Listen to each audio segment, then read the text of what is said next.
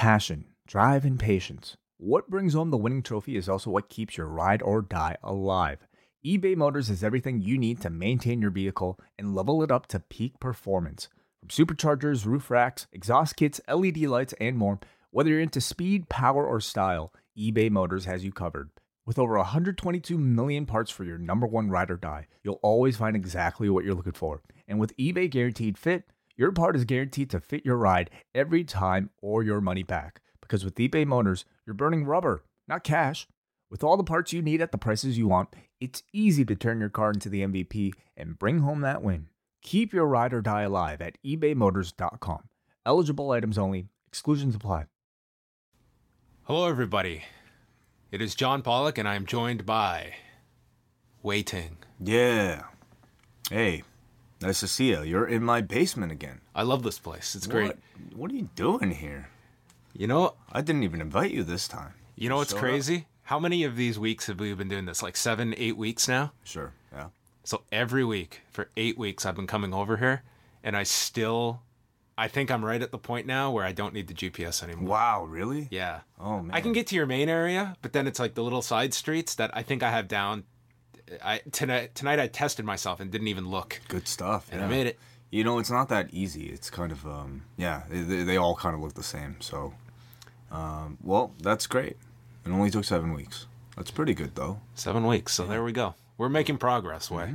I'm going to try, and I'm not even going to turn my phone on next time. Okay. Not at all. How about try it with your eyes closed? I'm not going to try that. I guarantee I'll never make it then. Okay. And then you could have some problems. We have a lot to discuss. This is a rare Sunday show for me. I'm not used to talking on Sundays. You and I have never spoken on a Sunday. Never. Not in, at least in years and years and years. Yeah. So we've got a big review. We've got Clash of Champions to talk about. Final Battle, which I was debating whether we'd even cover Final Battle because it's been 48 hours later. And then I'm thinking this afternoon, do we do Final Battle?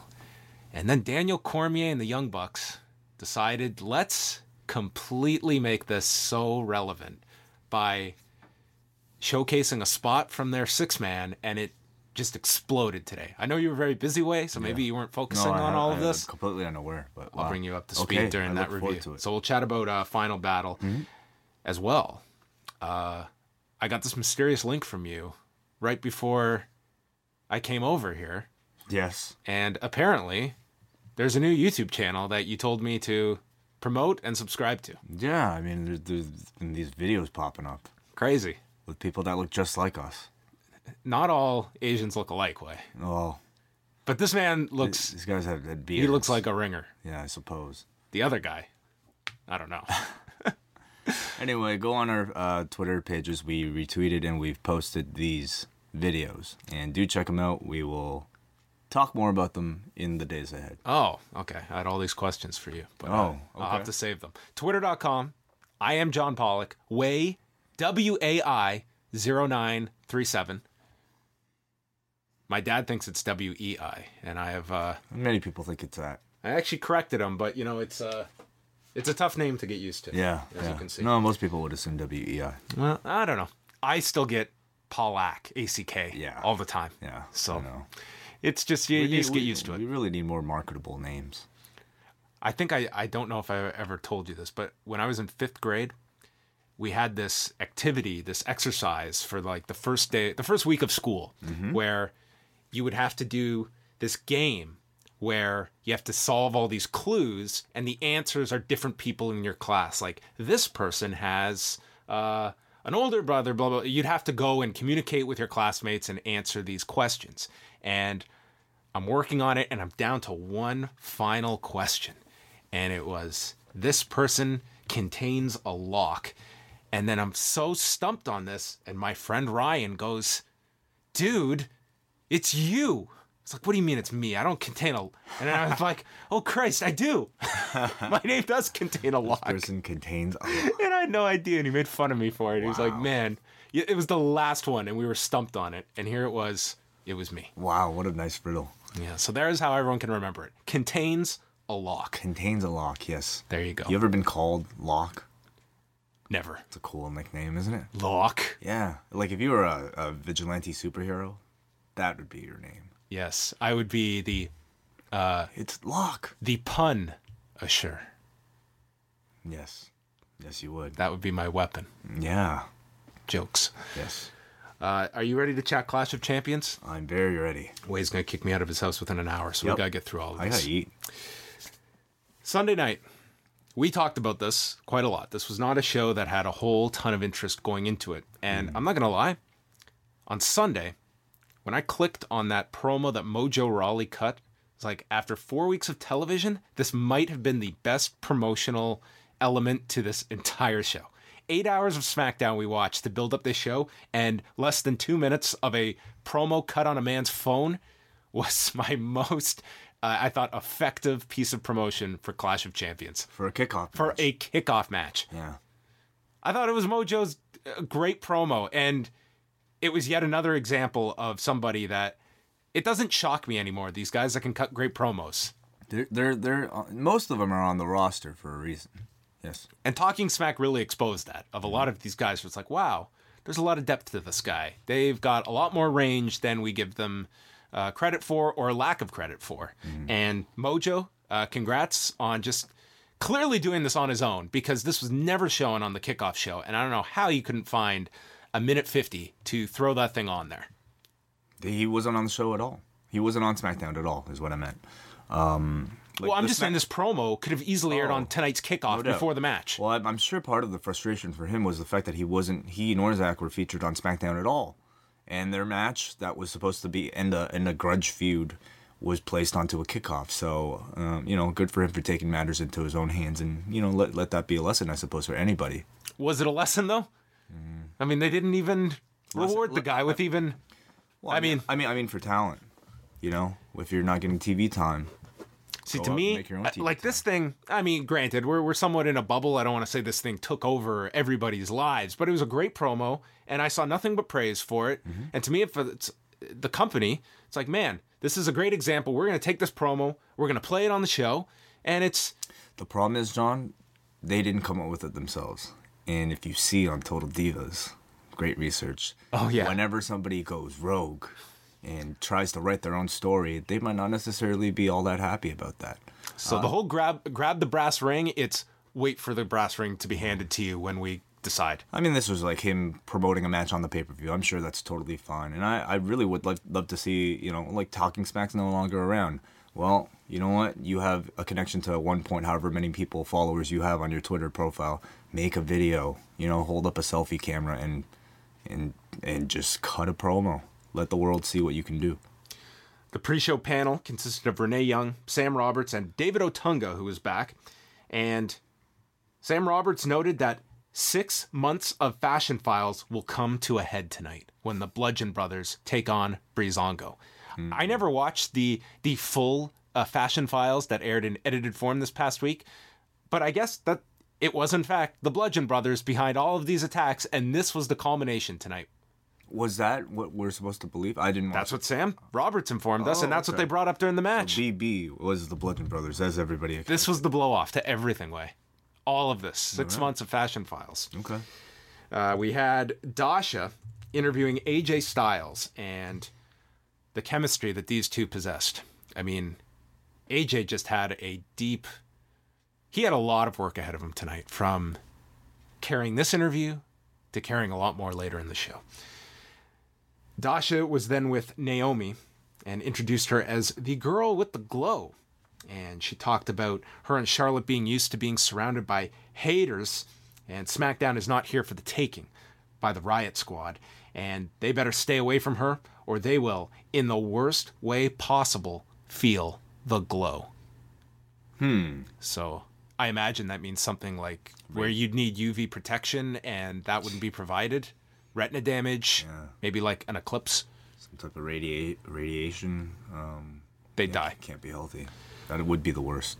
Charlotte then joined the panel. Natalya interrupted and said that this is the last time Charlotte's ever going to go through a TSA check-in with her title, and hopes she had one final cry with her dad on FaceTime with the title.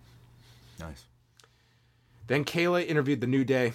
All we learned here was that they would like to sell booty powder and pancake mix on WWE Shop, and Big E cut a promo about debuting 5 years ago. This was all stuff I'm just bringing up that did make the cut tonight instead of the promo, which was cut, that I'm going to continually reference. Mojo versus Zack. The mega power is exploding on the kickoff show. Big start. This crowd, first of all, the start, I thought, wow, this is one of the best pay-per-view crowds of the year. Yeah. This Boston crowd sounded awesome. Now, they would not stay at this level, but the first couple of matches, was like, man, this is going to be an awesome atmosphere tonight. I mean, you also consider the card itself, not necessarily the hottest card. And if they're going to be that excited for the... They treated Mojo and Zack like, we care about this match. They go to the floor. Ryder gets driven into the apron. They go through a break. Zack slaps them back. These two were working hard. I mean, I'm not going to say this was a great match, but they were working with an intensity. Zack hit the broski boot. Mojo got his foot on the rope to break up the cover, and then Mojo takes out Ryder's knee and hits his running forearm smash to Ryder in the face and beat him 7 minutes, 10 seconds, and this felt like the end of the feud after this big breakup. I'm guessing they just want to move Mojo on relatively quickly. Which was funny watching the Andre the Giant, the Andre the Giant Battle Royal footage they had, and they did do a video package for this match. And you see Rob Gronkowski getting involved in that Battle Royal at WrestleMania. Mojo eliminates Jinder to win the Battle Royal. I mean, it's almost like you look back, we criticized at the time, like, if you had all these plans for Jinder, he probably should have just won this thing. And looking back at this thing, it feels like Mojo's now the next project to put in this heel role. That's what it felt like. Yeah, I'm doubting that they put the belt on him. Anytime After this year, you're going to doubt anyone that they'll put the belt on. Would not surprise me at all. Then the pay-per-view itself began with the three-way involving Baron Corbin, Dolph Ziggler, and Bobby Roode. Ziggler's silent entrance was back. Though it was not silent. This crowd, super hot for this match. Momentum is one of those words that we always talk about. There's a new one that's been added to the mix. And this is one that I hear it on Impact some weeks. Booker uses it. Renee used it on the pre-show. And then Byron Saxton here. Head on a swivel.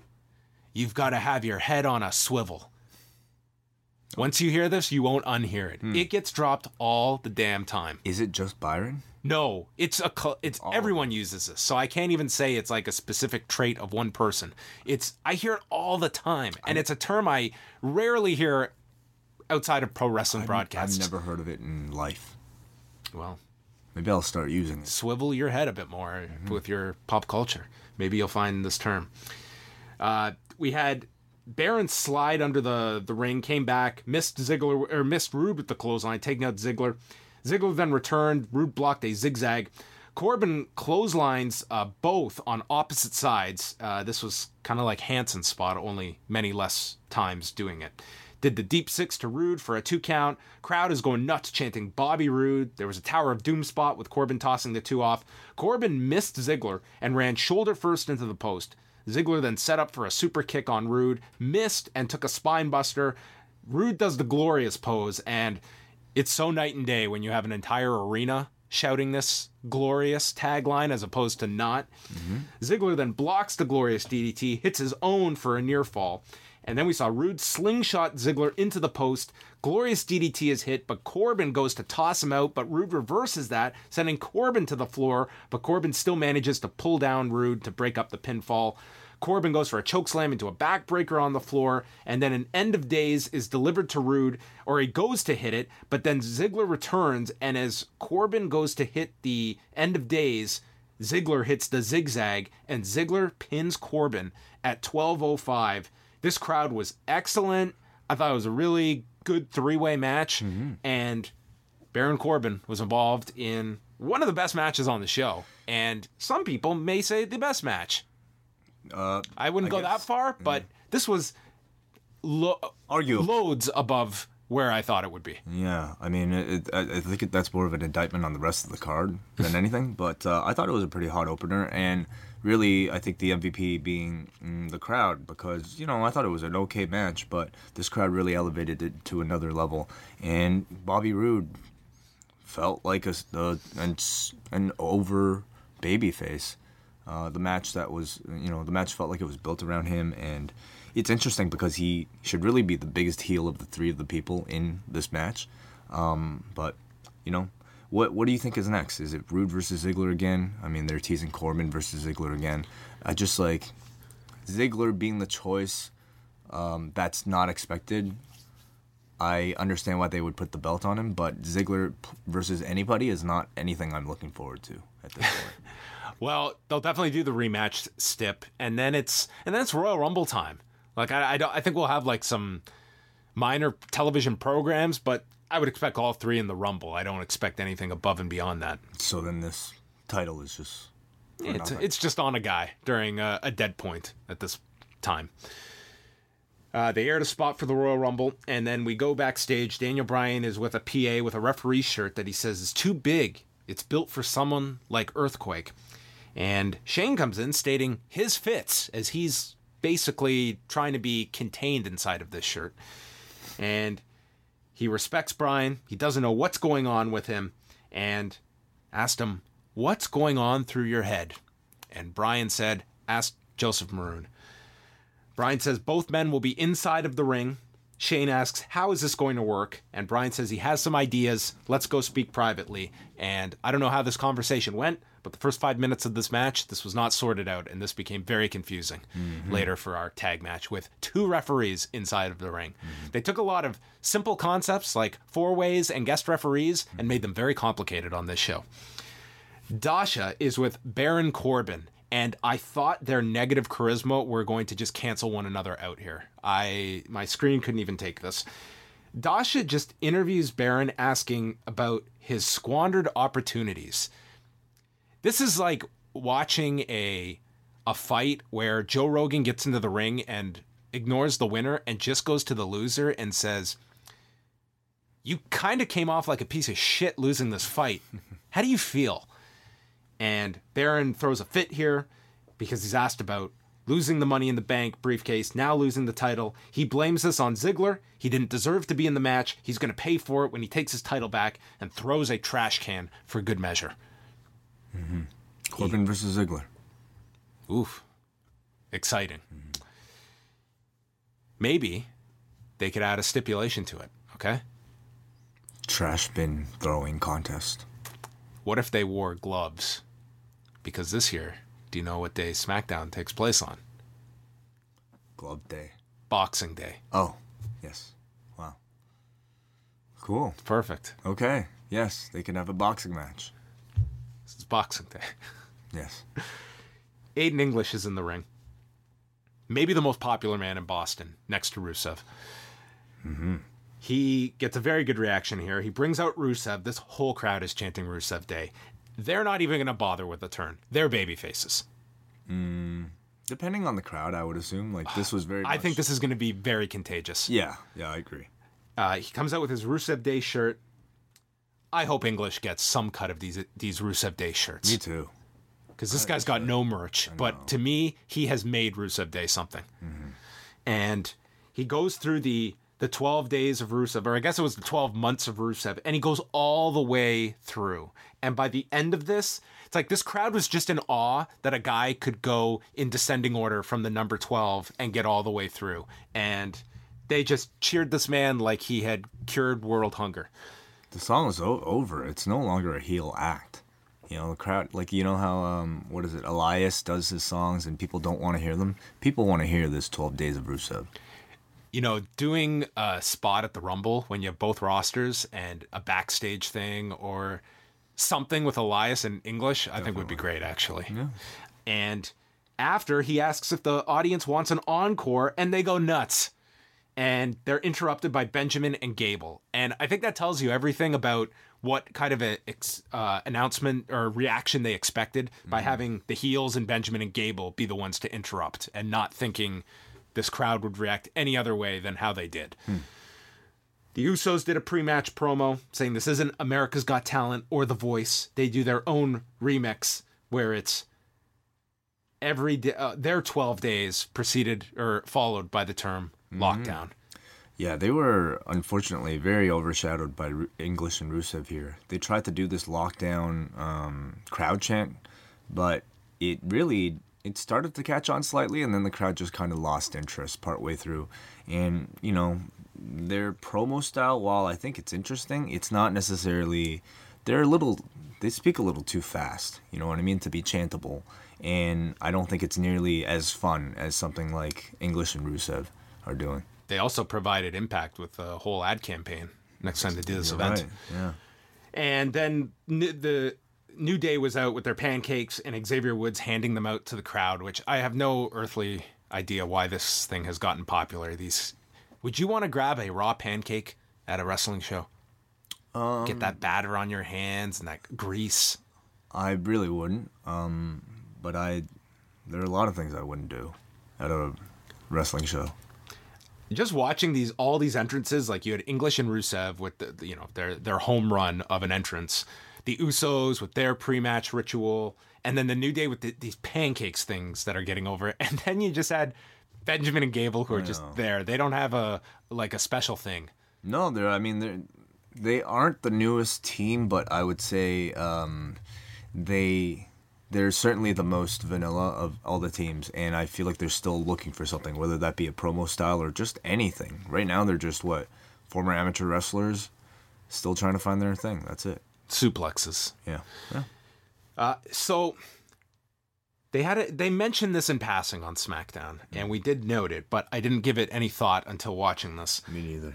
4 men were going to be legal at once, so one person representing each team, and if you thought the crowd was confused, the men that had to perform this task seemed even more confused.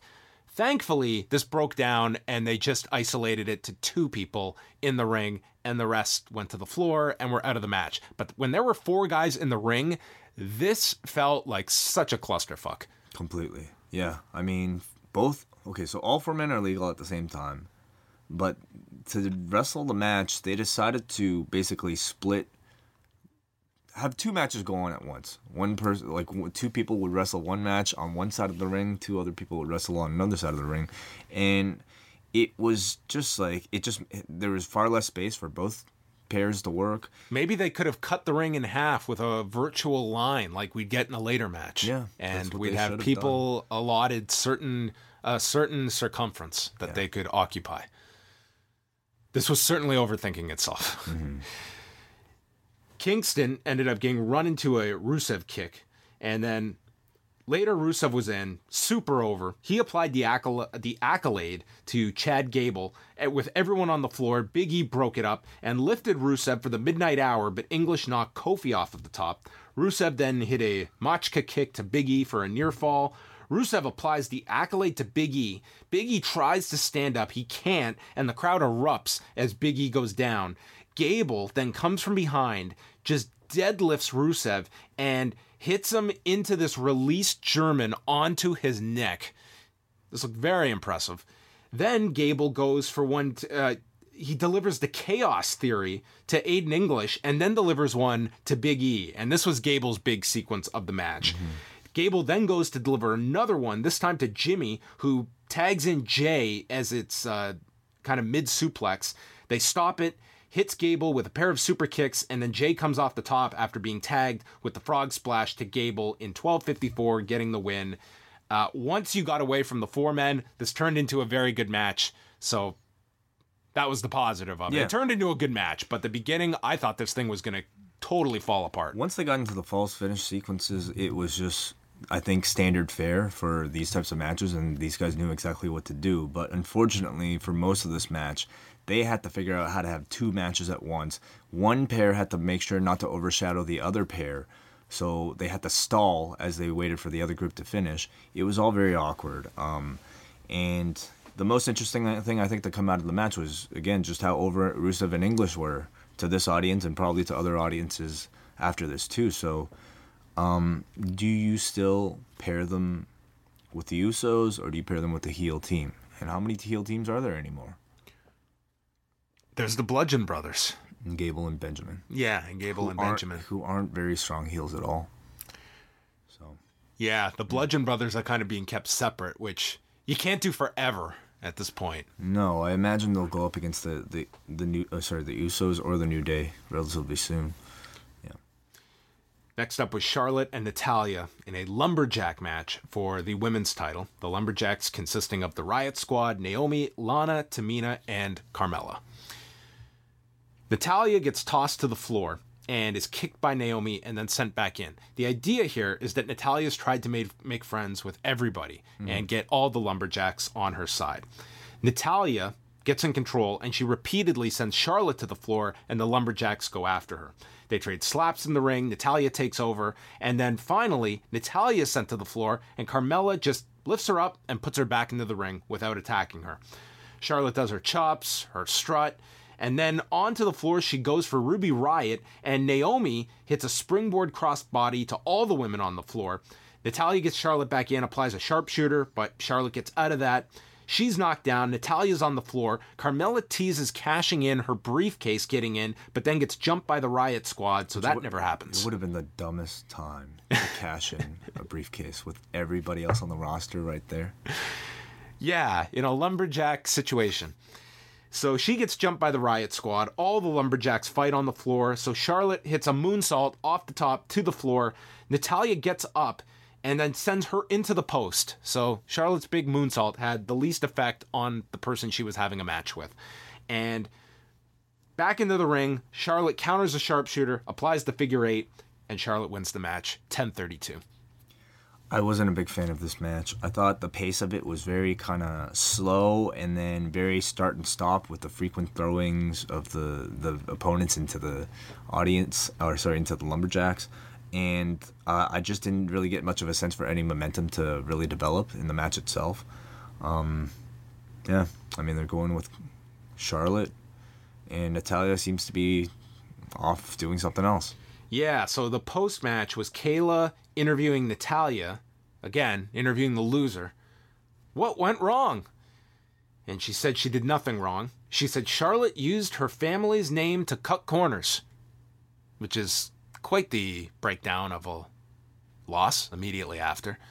And she's given the WWE the best matches that they've ever seen and has carried this division for a decade and is treated with disrespect. And said if the fans are going to turn their back on her, then she's turning her back on them. And she left the ring crying, teasing the, I guess what, a retirement. A retirement? Not really, though. She didn't say that at all. And as a heel, you can't necessarily, tease that type of, so the thing is, she was already a heel cutting a promo like this. And I assume she'll come back just somewhat repackaged. As a cat? Do cats have backs? They do. Yeah. But their backs are actually their tops. Aren't they? Could you qualify for the women's division if you identify as feline? Yes. If you're a female cat, sure, why not? These are all possibilities that could be explored. Yes. I think the main thing is I don't think any of the audience thought that this woman was leaving. No, no. Which was the intent. Mm-hmm. But I mean, I'm interested to see what type of repackaging or what type of evolution in character she'll debut. Maybe she's going to go through a period of doubt and reeling from this loss, and she's going to be the opposite of her father's team. She's going to be low energy. Wow. Low energy. These are all wonderful ideas. Yeah. Cat or low energy. Okay. Take your pick. Thanks. Dasha then knocks on Jinder Mahal's door, and the Singhs answer. And he is meditating for his match and cannot speak. He's going over this match, which I imagine went something like this. All right, AJ, I've got all these great ideas. Okay, first off, Jinder, you're going to work the ribs. Yeah, of course. But midway through the match, Jinder, when you're working the ribs and you stop working the ribs, I want you to go back to the ribs. And then he pitched all his ideas, and AJ just said, no, you're attacking the ribs. I will literally do everything else in this match, and you will attack the ribs. But what about the ribs? Done. Anyway, the Sings left it open-ended if they would be ringside or not. The answer, they were. Breezango versus the Bludgeon Brothers. These guys look great. Oh, the Breezango. No, Yes. I meant the Bludgeon Brothers. Oh, yes. Yes. Those hammers aren't cheap, by the way. Like $40. Yeah. Party City. Breezango start off with a pair of kicks to Rowan off the apron, and he blocks a post shot, and then he lifts up Breeze and drops him face first on the edge of the apron. This was like an atomic drop, but what was atomic was his face exploding as it hit the apron. He was dead, and then they hit their, what I'm just going to call forever, the killer bomb to Fandango, and then the double crucifix bomb for the win in 1:58. And that was the end of 6 months, according to them, of Fashion Files. I can't imagine that's the end of Fashion Files. I think they'll This felt continue. like the temporary end of Breezango's push, if that's what you want to call it. I would say being knocked onto .com and off of TV was probably the end of their push. Or just being delayed for so many weeks of not doing these Fashion Files things was probably the end. So, yeah. Yeah. Not much to say about this. Well, they cut their promos in person. They did. Yeah, this was a first. The future holds more bludgeoning, more pain, more fear. The end of the beginning of the end. Harper, Rowan. Post wrestling. Oh, damn it. You fucking tripped me. Well, what a pleasure to hear this live. I know. You know? I mean, one take. Pretty good. These promos aren't that hard to learn. Oh, come on. Listen, say what you will about those vignettes and their promos. Like, they seem to have hit on, I think, a working formula with this team, and that's just having them destroy people in entertaining squashes and then cutting these patterned back and forth promos that I think, you know, aren't necessarily meant to be taken seriously. Meaning, you're never going to vote for these two as promo of the year, okay? But it's like easily recognizable, it's very patterned, and I think they're setting up expectations with the audience to know what to expect every time they appear. Just two guys who destroy everybody and then cut these back and forth promos. There comes a point, and they're not at it yet, though, where they're going to have to decide where we're going with this team, because they can veer into territory where they become great heel tag team or they become the Ascension. I don't think they're the Ascension at all. Well, not at least Not right now, I'm saying. I'm just, if they continue it and it just becomes comedy stuff. Yeah. Like I don't find this comedic, though. I think it has the possibility to devolve into that. Certainly. But in ring, I think they do a very good job of being serious. And in the end, like I look at these two and I look at them as probably the biggest threats in the tag team division, you know, storyline wise. Dasha then interviews Owens and Zayn. Dasha had a very busy night, by the way. You sure it was Dasha? I can tell these two apart. Kayla and Dasha don't look all that alike. No, I don't think. like, isn't there another girl now? Who's the NXT? Is that the NXT girl, Kayla? Kayla's on NXT Oh, as well. Okay. There's got to be another one. And there's Charlie. All right. Who's the other one? I believe you. Christy St. Cloud. Okay. Anyway. Are you making that up? No, I'm almost positive that's her name. Made up name. They laugh about Dasha asking them if Bryan has ulterior motives. Owens brings up Shane screwing his chances at winning back the U.S. title from this past summer. Call themselves A-plus talent. Bryan is aware of that, and he's there to make sure it's a fair fight tonight. The Sammy and Kevin show isn't getting canceled anytime soon. The Yep movement will rage on, and they give her this angry look when she asks about the possibility of these two being fired. And that took us into our tag match. Were you surprised at all? This was second from the top and not going on last, because this was the one with the biggest storyline implications and was pushed higher, I thought, than the main event. I was a little bit surprised, yes, because I would say for me, I had more interest in this match, and I think a lot of people had more interest in this match than the main event. Maybe at some point they just decided it's the World Championship, it should go on last. So the match begins, and we've got Bryan and Shane in the ring together. Orton goes for a cover early, and both Shane and Bryan go to count, but they're not doing it in unison. And Graves points out that the counts were not done together. And Byron asks, how is this going to work? And that's what I was asking myself. And I don't know, the first, I would say half to 3/4 of this match, this audience was not all that into it, especially given the stakes involved, the talent involved, and... First, I don't think anybody bought the stakes. I certainly don't think this audience bought those stakes. But I think it's just... I think they were also confused by the ref's situation. Certainly. It was...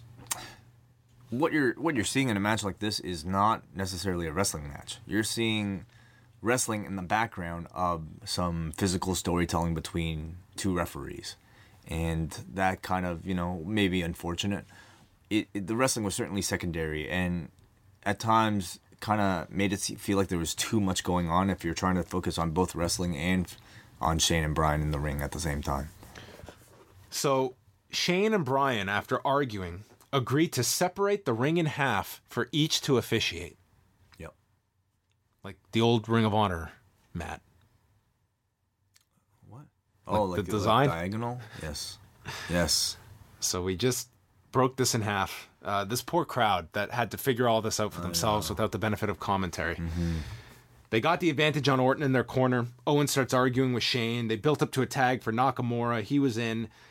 Nakamura was a real afterthought in this match. Like, he just felt like he had no... Orton at least had the feud ongoing. Nakamura had no connection here. No, yeah. Just there, which kind of summarizes his year, to be honest. Nakamura hit a flying triangle to Owens, and with Nakamura applying the triangle, Bryan counted the shoulders down of Nakamura. Zayn came in, hit a blue thunder bomb. They double-teamed Nakamura, Owens landing a senton. Orton broke that up. Orton hit that great-looking superplex to Zayn, and then they get pulled to the floor, and Zayn and Owens clear the announcer's desk. Nakamura is laid down on the table, and Owens comes off the table next to it with a splash, putting Nakamura through it. Orton hit a draping DDT to Zayn and then hits the RKO. Shane goes for the count, but as he's counting, Owens shoves Bryan, who lands on top of Shane to stop the cover. Shane is furious. Bryan is apologizing. And then Orton gets into Bryan's face, and Owens sneaks up from behind, and you think he's going to capitalize, but Orton reacts and hits him with an RKO. They do a series of cradles and reverses. Zayn then rolls up Orton. Shane counts 1, 2, and then holds up. Didn't give the middle finger like another famous 2 count from Shane. Bryan is pissed about this, that Shane just blatantly fucked Owens or Zayn. And the crowd is going nuts for this. At this point, they're into it. They get it, the dissension between Shane and Bryan.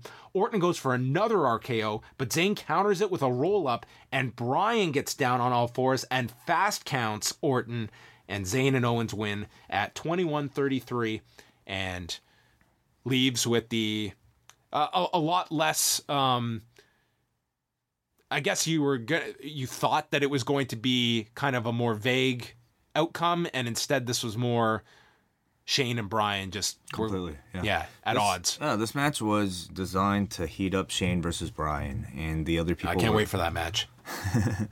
I mean, and unfortunately, if you were here to see a wrestling match, you would have probably been disappointed because the match itself was a little disjointed and not all that memorable. But I thought all the Shane Bryan stuff was very well executed. I thought having Bryan be shoved in by Kevin Owens to break the pinfall, and then Shane not seeing it and assuming that Bryan broke it on purpose was brilliant. And then from that point on, I thought both men were doing heelish things, but in their minds, it was an eye for an eye. Bryan deliberately fucked up my pin, so I'm going to deliberately fuck up his pin. And then Bryan, in retaliation to that, fast counted. So I thought it was like what I liked about it was that there was no blatant heel turn in this. Both men are still baby faces, but they just feel like they're doing the right thing in their minds because they felt cheated, and it was really just a circumstance, or you could say Kevin Owens, that created the dispute. And so, I thought they escalated that feud really well. The match itself, not worth watching, honestly, but all the Bryan and Shane stuff I thought was good. So you've got Brian now locked up. He can do a match with Orton coming out of this, and then build to the big Shane one. So. I do wonder what they have planned for this. I mean, what could it be with Daniel Bryan? You know, he brings in another wrestler. That's the most he could do, right? A surrogate. Jiu-jitsu. Can you do a jiu-jitsu match between the two? I'm not sure. Well, Shane trains. Yeah, of course. Yeah, we could have. Man, look at that. Enzo in his corner, and Brian trains at the lab in Arizona. Right. There you Get go. John Crouch Okay. in his corner. Done. Maybe Benson will come in. Benson can be his representative. Do you think they would allow Brian to do a worked grappling match? No. I don't feel they will. Nor do I think the audience would really care for it. Oh, wow. Shane in a grappling match sounds like just pierce my eyeball. AJ Styles and Jinder Mahal was the main event for the WWE title. The Sings are out at ringside. At the start, Styles goes after the left knee of Mahal and his leg, ramming it into the barricade, which would tie into setting up the calf crusher for later. Mahal then lifts Styles, drops him on the top rope, ribs first. And the crowd is chanting Jinder sucks, and Styles is then run over the barricade into the timekeeper's area, and then Jinder was your create a wrestler, and he had 3 moves, and they were all designed to target the ribs of AJ. And to the betterment of the match, AJ sold his ass off. All of his stuff I thought was pretty much airtight as he sold throughout this. I mean, this was all on AJ to convey how much pain this man was in and base his offense around selling his ribs. Mahal hit a gut buster off of his shoulders. Styles hit an electric chair as both go down. There was a point where Styles tried to lift him for the Ushigoroshi. He couldn't. So he threw Mahal with an Irish whip into the ropes to use his momentum to lift up to hit the Ushigoroshi, which Corey Graves explained and was a welcome use of the term momentum to make it all tie in together of what Styles was trying to do. Swiveled his head. Styles went for a running forearm, and Mahal was on his back and just kicked him in the ribs. It was anytime Styles got something going, Mahal would cut him off by attacking the ribs. So Styles goes for a tornado DDT. It's blocked, so he lands on his ribs. Eventually, he comes back. He hits this. He takes a super kick, kicks out of that, and then he makes his comeback. He hits a springboard 450, which is kind of stupid when your ribs are injured, but he sold it. Like, he couldn't even go for the pinfall, and with the idea, at least if I hit this, it's over. Mm-hmm. But he couldn't get himself over, and then Styles attacks the Sings, who tugged at Jinder, and he hit a Styles Clash to Samir on the floor, goes for a springboard, Mahal's out of the way, hits a flying knee from behind, and then hits the Kaloss to AJ. And AJ kicks out of this. Not the kind of reaction you would expect for a guy kicking out of this move, which has been pretty well protected throughout this entire Jinder push. But it did lead to a Styles chant shortly afterwards, and the crowd woke up at this point. Mahal calls for the Styles Clash, which would have been just forever embedded in people's minds if this happened. Styles countered his own Styles Clash to apply the calf crusher, rolls to the middle, and Mahal taps out 22-57. Mahal, to me, was a warm body in this ring that just did very little and didn't fuck it up. And Styles, I thought, was tremendous here. But this was not a main event. This crowd was all that into until the final couple of minutes. I think what was intriguing was trying to see whether or not they would actually do the title switch and put the belt back onto Jinder, which I think everybody thought was still a possibility. And they did not, which tells me that this is probably, for now, maybe forever, the end of the experiment with Jinder Mahal. The match, I thought, it was kind of, up to what I expected. And I'll say, I think Jinder really has improved in terms of presence, as a main event heel. It's, he still has a long ways to go before being recognized as somebody actually good and fit for the role. But I'll say, he's gotten better, And seems like AJ is moving on. Who do you think is next? For AJ, coming out of this show, really, you don't have anyone that's kind of primed for that Yeah, Owens and Zayn are the top heels on the show, but they're taken up right now. Who else? I mean, God, like who's next after that? You've got a lot of time before the Rumble. I mean, you could put... I don't have any interest right now in seeing any more of Styles and Owens. Like, their feud just... Me neither, no. Like, we saw that, and that feud just... It did not click at the level you would think. Who are the other heels on SmackDown that you could actually do a match with? Zayn, Corbin. I mean, but again, who's to say that you need to do a heel for this match, you know? They could do... Have they done Orton, Styles? They've done it on...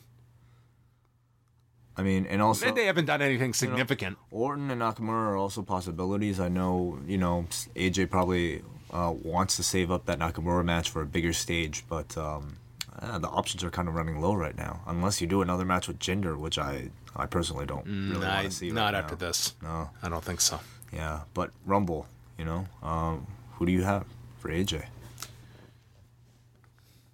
Yeah, you could have Corbin.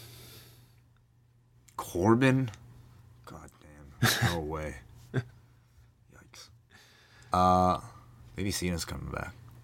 Cena's probably back. Yeah. That's something you could do. You don't really want to... Yeah, you don't... You could put Cena in the Rumble, but he'd be more valuable doing that. Especially in a market like Philadelphia. I think that's a big match. They haven't done it. It's been long enough since they've done it. Him going for the title again. Sure. Record. Yeah. Maybe. So... Overall... when this started out, like 2 matches in, I was like, man, this could be one of the sleeper shows. And it kind of just evened itself out. I thought this crowd was going to carry the show to be much higher, but then they kind of mellowed. And the crowd certainly carried much of this show, and but overall, I can't say any of the matches. A combination of just like weird stipulations and poor execution of those stipulations, I think, kind of ruined what was already on paper not a very good looking show. I give the show a C. We're doing letter grades now. I just came up with it. I give it on a scale of 1 to 100. I'd give it a 59. Yeah, I give it maybe a 51. Oh, 51. Yeah, barely a pass. But it did pass. Yeah, sure. Ring of Honor's Final Battle show from Friday night, 48 hours ago. Hammerstein Ballroom. This place looked full. The one real takeaway on this show was, like, you really got the sense this was a big year for Ring of Honor, and it was. It was their biggest year to date, and the commentary kind of echoed that throughout the show. Like, this was a really big year for us going into 2018. Overall, I thought this was... I was never bored with the show. It was easy to watch, but there was never that point during any of the matches where I'd say, wow, this is great. It was just... It was like, that was good. That was good. I never thought, oh, this is awful. But that's what this show felt like throughout. It was like, this is good. For a year-end show, I want more than just good. I feel like that's how I feel about Ring of Honor in general sometimes. Like, it's good, but it's not like I have to go out of my way to necessarily watch it. There's varying degrees. Like, there were some strange matches on this show, just pairings. We'll get into it here. The announcing was Ian Riccaboni and Colt Cabana, who throughout this year, I think they've become a really enjoyable team together. I've always enjoyed Ian Riccaboni, and the fact that he's now been, he feels much more comfortable in this role. And Colt's a very good color commentator. I think these two have really found their chemistry together, and these two, especially as a 2-man team, they were experimenting before with pay-per-views where Kevin Kelly would be inserted as a 3rd man.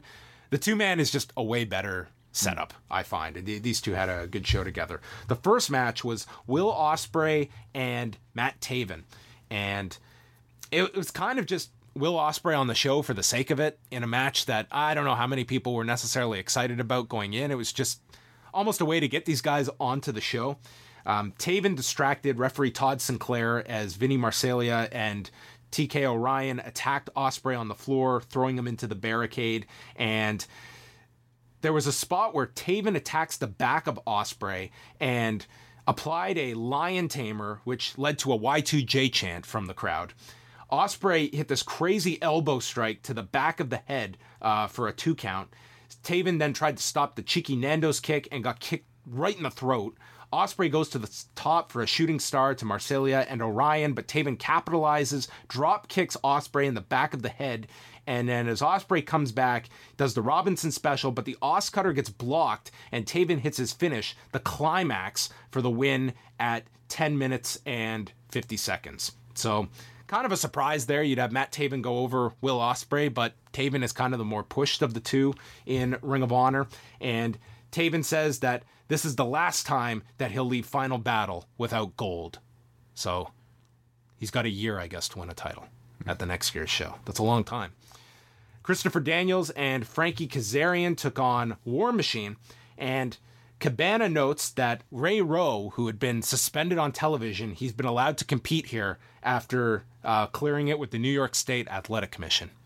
So good for them to get their clearances here. Danielson and Kazarian, they tripped up Raymond Rowe from the floor, double-teamed him. Hansen tagged in and hit this running seated splash. All four were down after the slingshot cutter by Kazarian to Hansen, and then War Machine did the pop-up into the power slam to Daniels. Hansen was a suicide dive to Kazarian, and then the fallout, and War Machine won. 9:26, clean finish, beating the heels, and kind of ended this feud, and then Kazarian and Daniels would be involved in an angle later in the show. For some people, and I think I'd include myself here, I thought the best match on the show was Marty Scurll against Jay Lethal. And the way they built this match up was Marty Scurll trying to state that Jay Lethal, he's kind of gone soft. He's no more, he's not this vicious heel anymore. He's softened since he's lost the ROH title. That's why he's not the champion. And Scurll is now the new villain. And Scurll comes out all in white with his mask, and he's going by the moniker now as well as the Ghostbuster, because he beat Adam Cole, who left the company. He beat Donovan Dijak in his last match, and he beat Sanjay Dutt in his last match with Ring of Honor. So this is the guy that you lose to, you leave the company. So they shake hands at the start of it. Lethal hits his suicide dive, follows with European uppercuts. Cabana notes that the Bullet Club are like the Bitcoin of Ring of Honor, because they just keep growing and getting bigger. And they might crash. Maybe. There's always, I guess, that fear. The lethal injection gets blocked. Scurll applies the chicken wing, but Lethal rolls over for a 2 count on top. Scurll then shoves Lethal into Todd Sinclair, nails Lethal in the knee, and then grabs the chair and throws it to Lethal and does the Eddie Guerrero back bump spot. But then Lethal goes down as well, and the crowd went nuts for this, chanting for Eddie.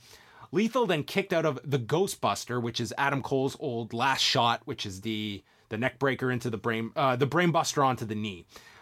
Lethal then grabs one of Scurll's umbrellas. Sinclair takes it away. Scurll gets a different umbrella, and it ends up with Lethal kicking Scurll low behind Todd Sinclair's back, and then hits the lethal injection to win at 15:54. So the story here was that Lethal, against his better judgment, had to use a low blow in order to get the win, and they played up how conflicted he was, that here he had to cheat to beat Marty Scurll. So it told a good story, and this was a very good match between the two. Motor City Machine Guns against the Best Friends, Trent Beretta and Chucky T, for the tag titles. We saw at the beginning here, the Motor City Machine Guns, they hugged to mock Beretta and Chuck Taylor. Taylor spun Sabin off of his shoulders into this cutter from Beretta for a 2 count. There was a dude buster that got stopped by Shelley, delivering a super kick into a code red. There was a lawn dart delivered to Shelley onto the floor, with Taylor then sending him off the shoulders into a cutter. This was all on the floor. The ending here to the match was kind of messed up. Taylor hits this snap pile driver to Chris Sabin, and Sabin just pops right up from the pile driver and applies a jackknife cover to Trent Beretta and pins him. And it was just like this weird, like you do a pile driver spot, and not only does he not sell it, but it sets up the finish for the guy taking the pile driver. And I don't think the audience was ready for the finish. It made no sense. Very anticlimactic, I thought. I thought it hurt the match, just the way it ended here. So that was a disappointment. Kenny King, Shane Taylor, Punishment Martinez, and Silas Young for the television title. One thing that Ring of Honor tried on this show was to give special entrances for guys. And the immediate comparison when you see these entrances are, what the WWE does at WrestleMania. Ring of Honor isn't going to be able to pull that off. They had Punishment Martinez come out with this entourage of zombies, and then you had Kenny King come out with these two women who were throwing out rose petals to play off him being on the Bachelorette. And I don't know. It was an attempt to make these entrances feel special. Right. But it's just tough because you're comparing it to the industry leader that it's just you're never going to come close to.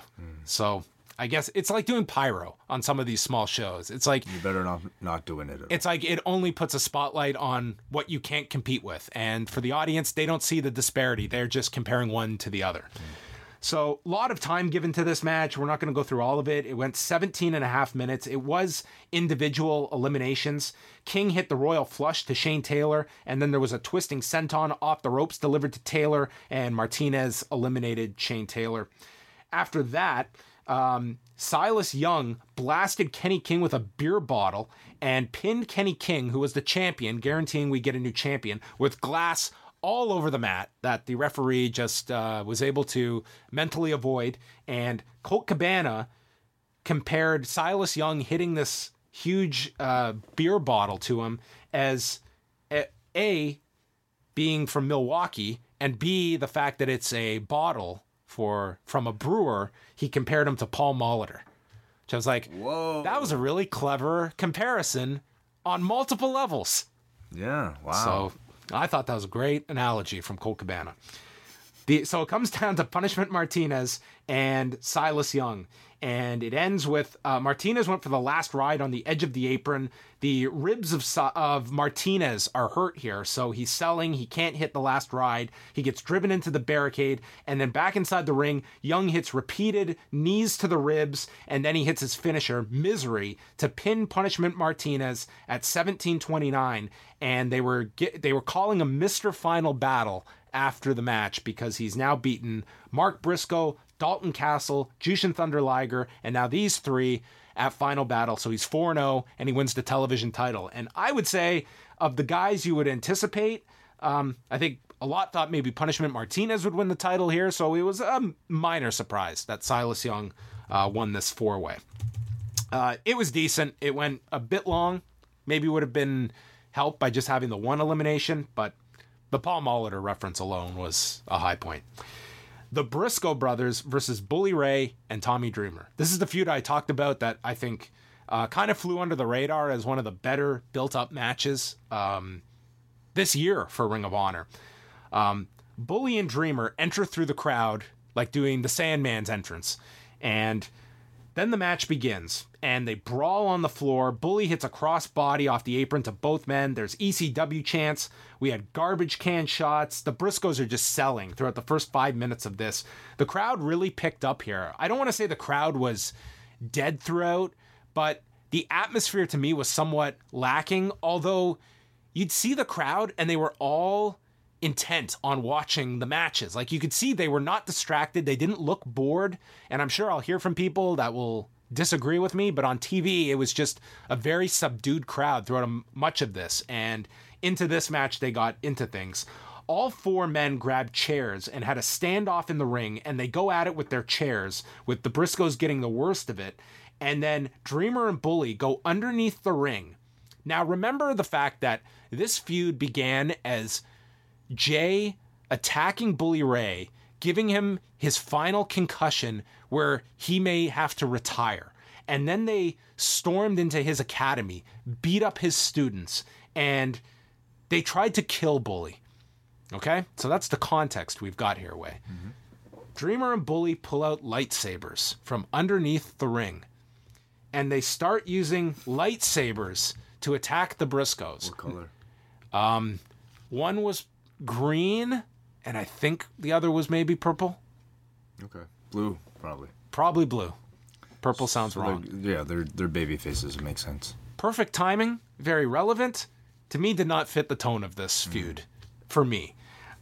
Dreamer then brought in a kitchen sink. They did the get the table spot with Dreamer playing the role of Devon. Mark then drop kicks a table onto both. A ladder was brought out, which featured Mark hitting a senton a swanton off the apron to a ladder with Dreamer underneath. Bully got busted open here. Lots of blood. Jay used a cheese grater on Bully's forehead. There was a reverse neck breaker to Dreamer with his neck wrapped inside of a chair.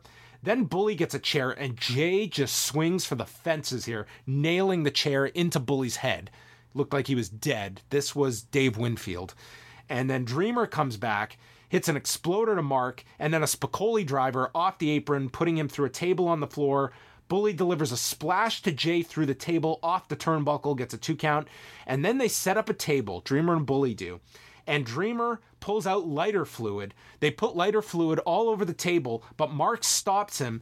They give Bully a 3D through the table, which doesn't break. And then Mark climbs up, hits the Froggy Bow elbow drop, and then they pin Bully at 16-15. To me, it never reached the height of this very violent feud. I think it was just trying to do this street fight. I don't know. It was just not, it was one of those kind of hardcore matches that at times was a little sloppy, and the crowd did pick up for it. So that was the good part, but it kind of fell below my expectations. Then we went to a feature on the top 5 moments in Final Battle history, and they were from 5 to 1 here.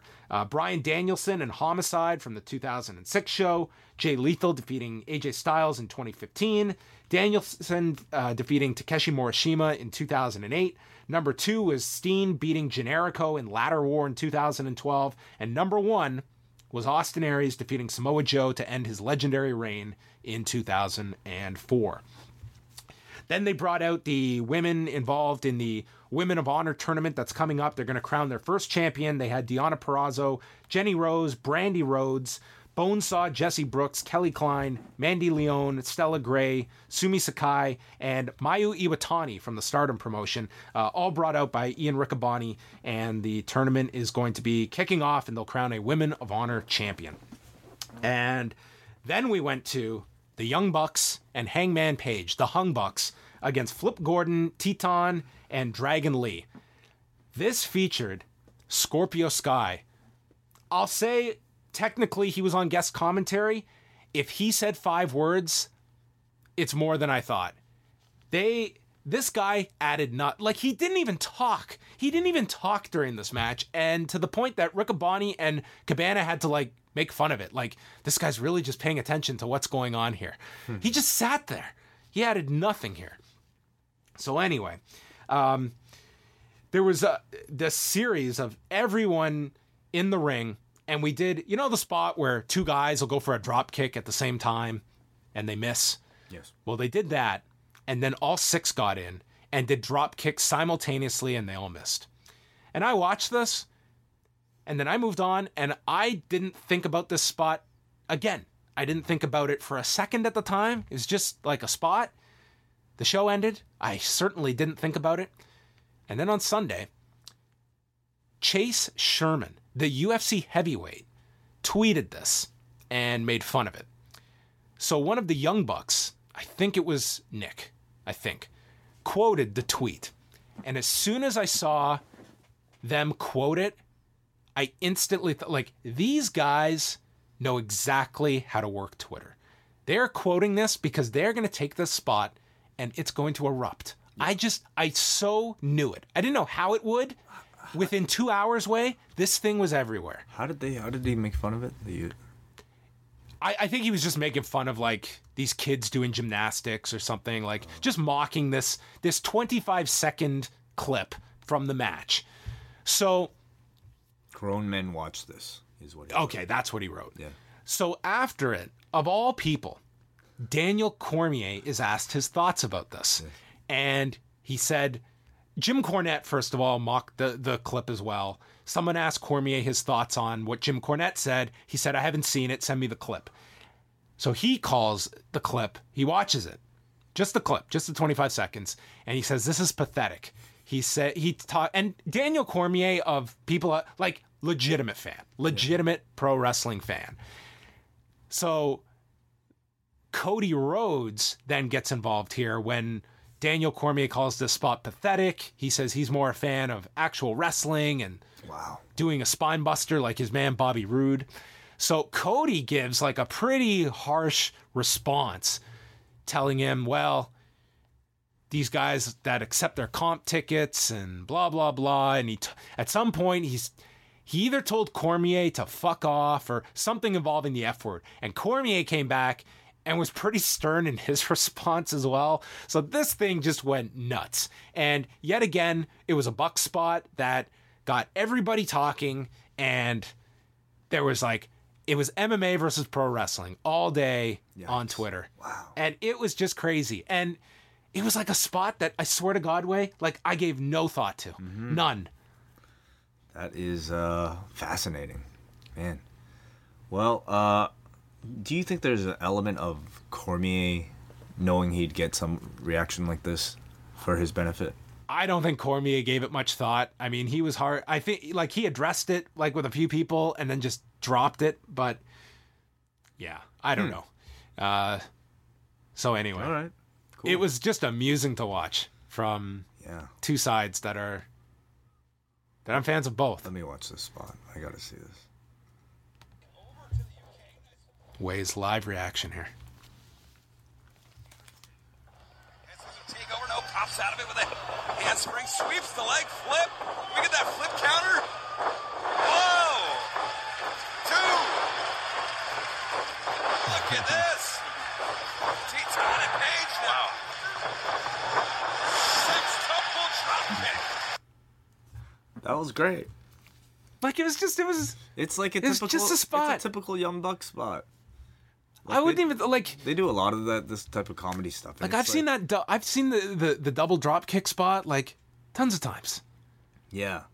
Well, Anyway, yeah. that is easily the most discussed sequence of this 3-hour pay-per-view. I'm surprised Cormier would say what he said, because I imagine him to be a fan of this stuff.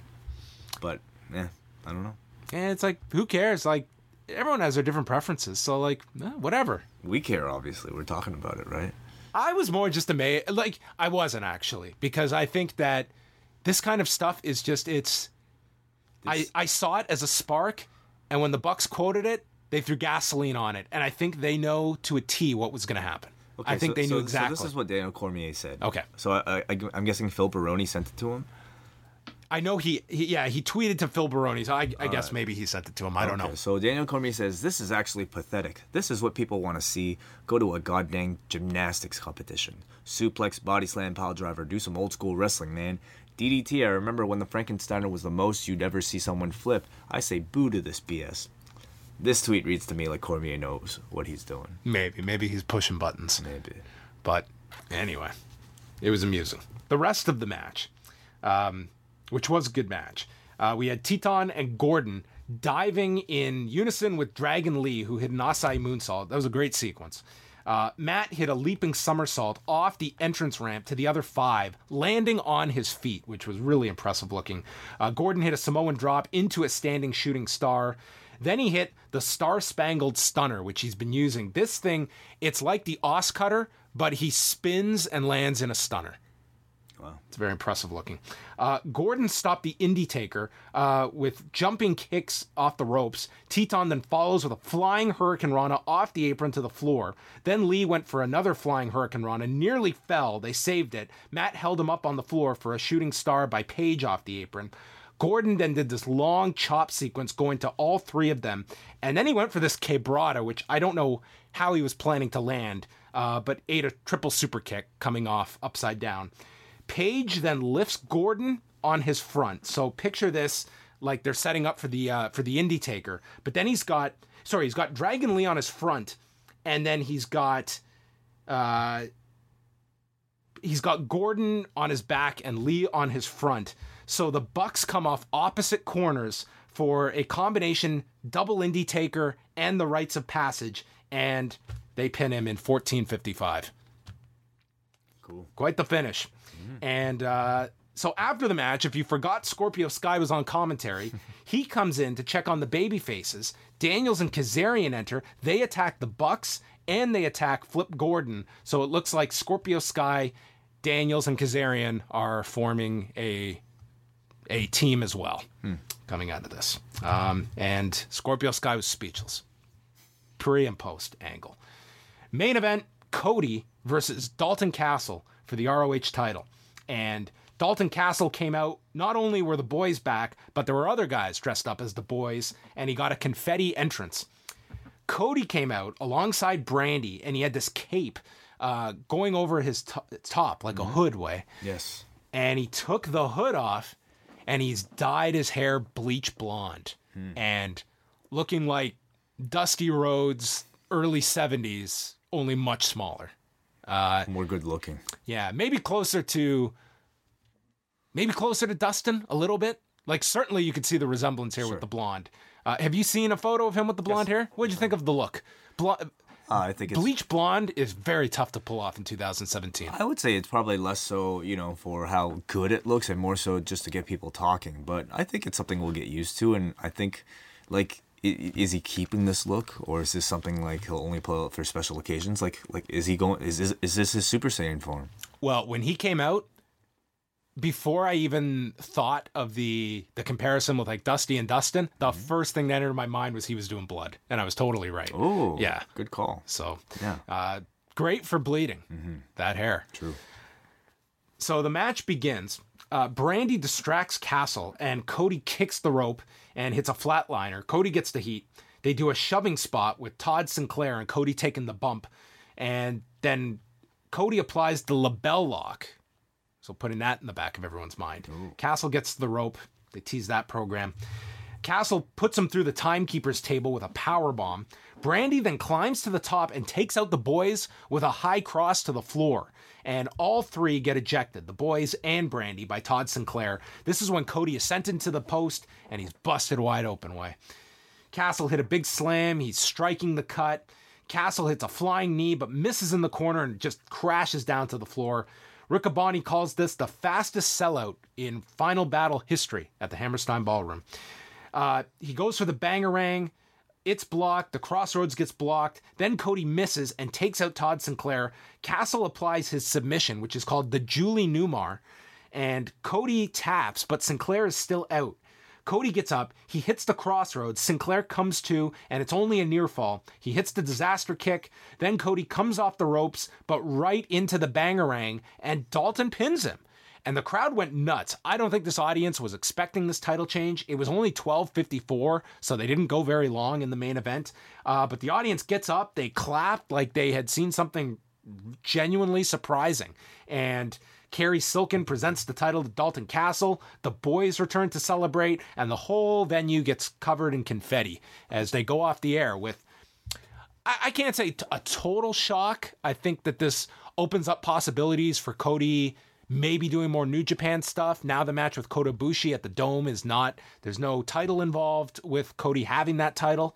And it gives Dalton now a bit of a run. I really like Cody as the ROH champion. I don't know if Dalton's going to have a super long run with it, but yeah, match was fine. Not blowaway or anything, but that's kind of how I would summarize this show. I don't want to say underwhelming or anything like that. I'd give this card a B. Right across the board. It was like, never felt it was bad, but never felt it was great. And that was kind of my consistent vibe throughout this show. So that was Final Battle. Okay. With a sequence that everyone can debate about, and we'll probably rage on into Monday. Before we wrap things up, also want to mention that Tom Zenk, the news came out on Sunday that he died back on December the 9th, and the news only came out on Sunday when an obit was posted by the Minneapolis Star-Tribune. And for those familiar, Tom Zenk, beyond just his pro wrestling career, where wrestled in the WWF, part of the Can-Am Connection, was part of the WrestleMania 3 card, worked a lot of tours with All Japan over the years, and then had his WCW run before he was kind of out of the business by around 96. And then he had this second wave of, I'd say, internet popularity in 2000, 2001, where he did a number of shows, including The Law and Wrestling Observer Live with Dave Meltzer and Brian Alvarez. And I'm pretty sure the first time I heard him on one was when Merrick and Lavransky had him on.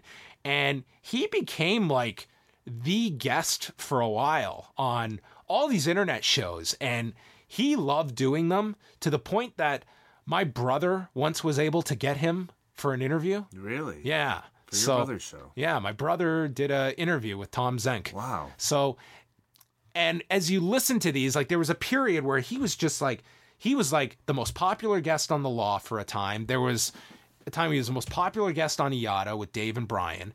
And then there was like shortly, I'd say early 2002, somewhere around that period, he just went dark. And as you look back at, like he was very tight with Brian Pillman, and that's kind of how he felt towards the end of this. Like this was a guy that felt the need to top himself in all these interviews and kind of got wacky with a lot of the things he would say. I mean, just looking back today at some of the interviews, I mean, he said some out there stuff. He said some just things that were like he was asked at one point in an interview about Jim Ross, and he referred to him as Ice Face, which is just pretty tasteless. And he just stopped at one point. He just went completely in the dark and didn't do any more interviews after that point in time. But there was certainly a period where it's like he was a really entertaining guest. And I would say to a generation, it was like they remember him as much for this 18-month period of him doing all of these interviews as they did his wrestling career. Certainly. I don't know if you ever I did listen to him. I just remember that being sort of a time when wrestlers were clearly not as willing to speak so openly about the business and certainly appear on dirt sheet talk shows talking about the business like that, unless they were being interviewed. So yeah, it's a shame. How old was he? He was 59, so not old at all. He was a guy that I know he was, there was a period of time I know him and Jeff Merrick were very close for a while. I know him and Dave Meltzer were tight going back to the late 80s as well. So, someone that just an interesting character as you go back. I believe at one point he had talked about writing a book, which never saw the light of day. And I think as you look back, it was kind of how honest was he being in these interviews towards the end. And I think he was just trying to become kind of like a version of Brian Pillman, who I think was a big influence on him throughout his career and life, former tag partner. But anyway. Is there a cause of death?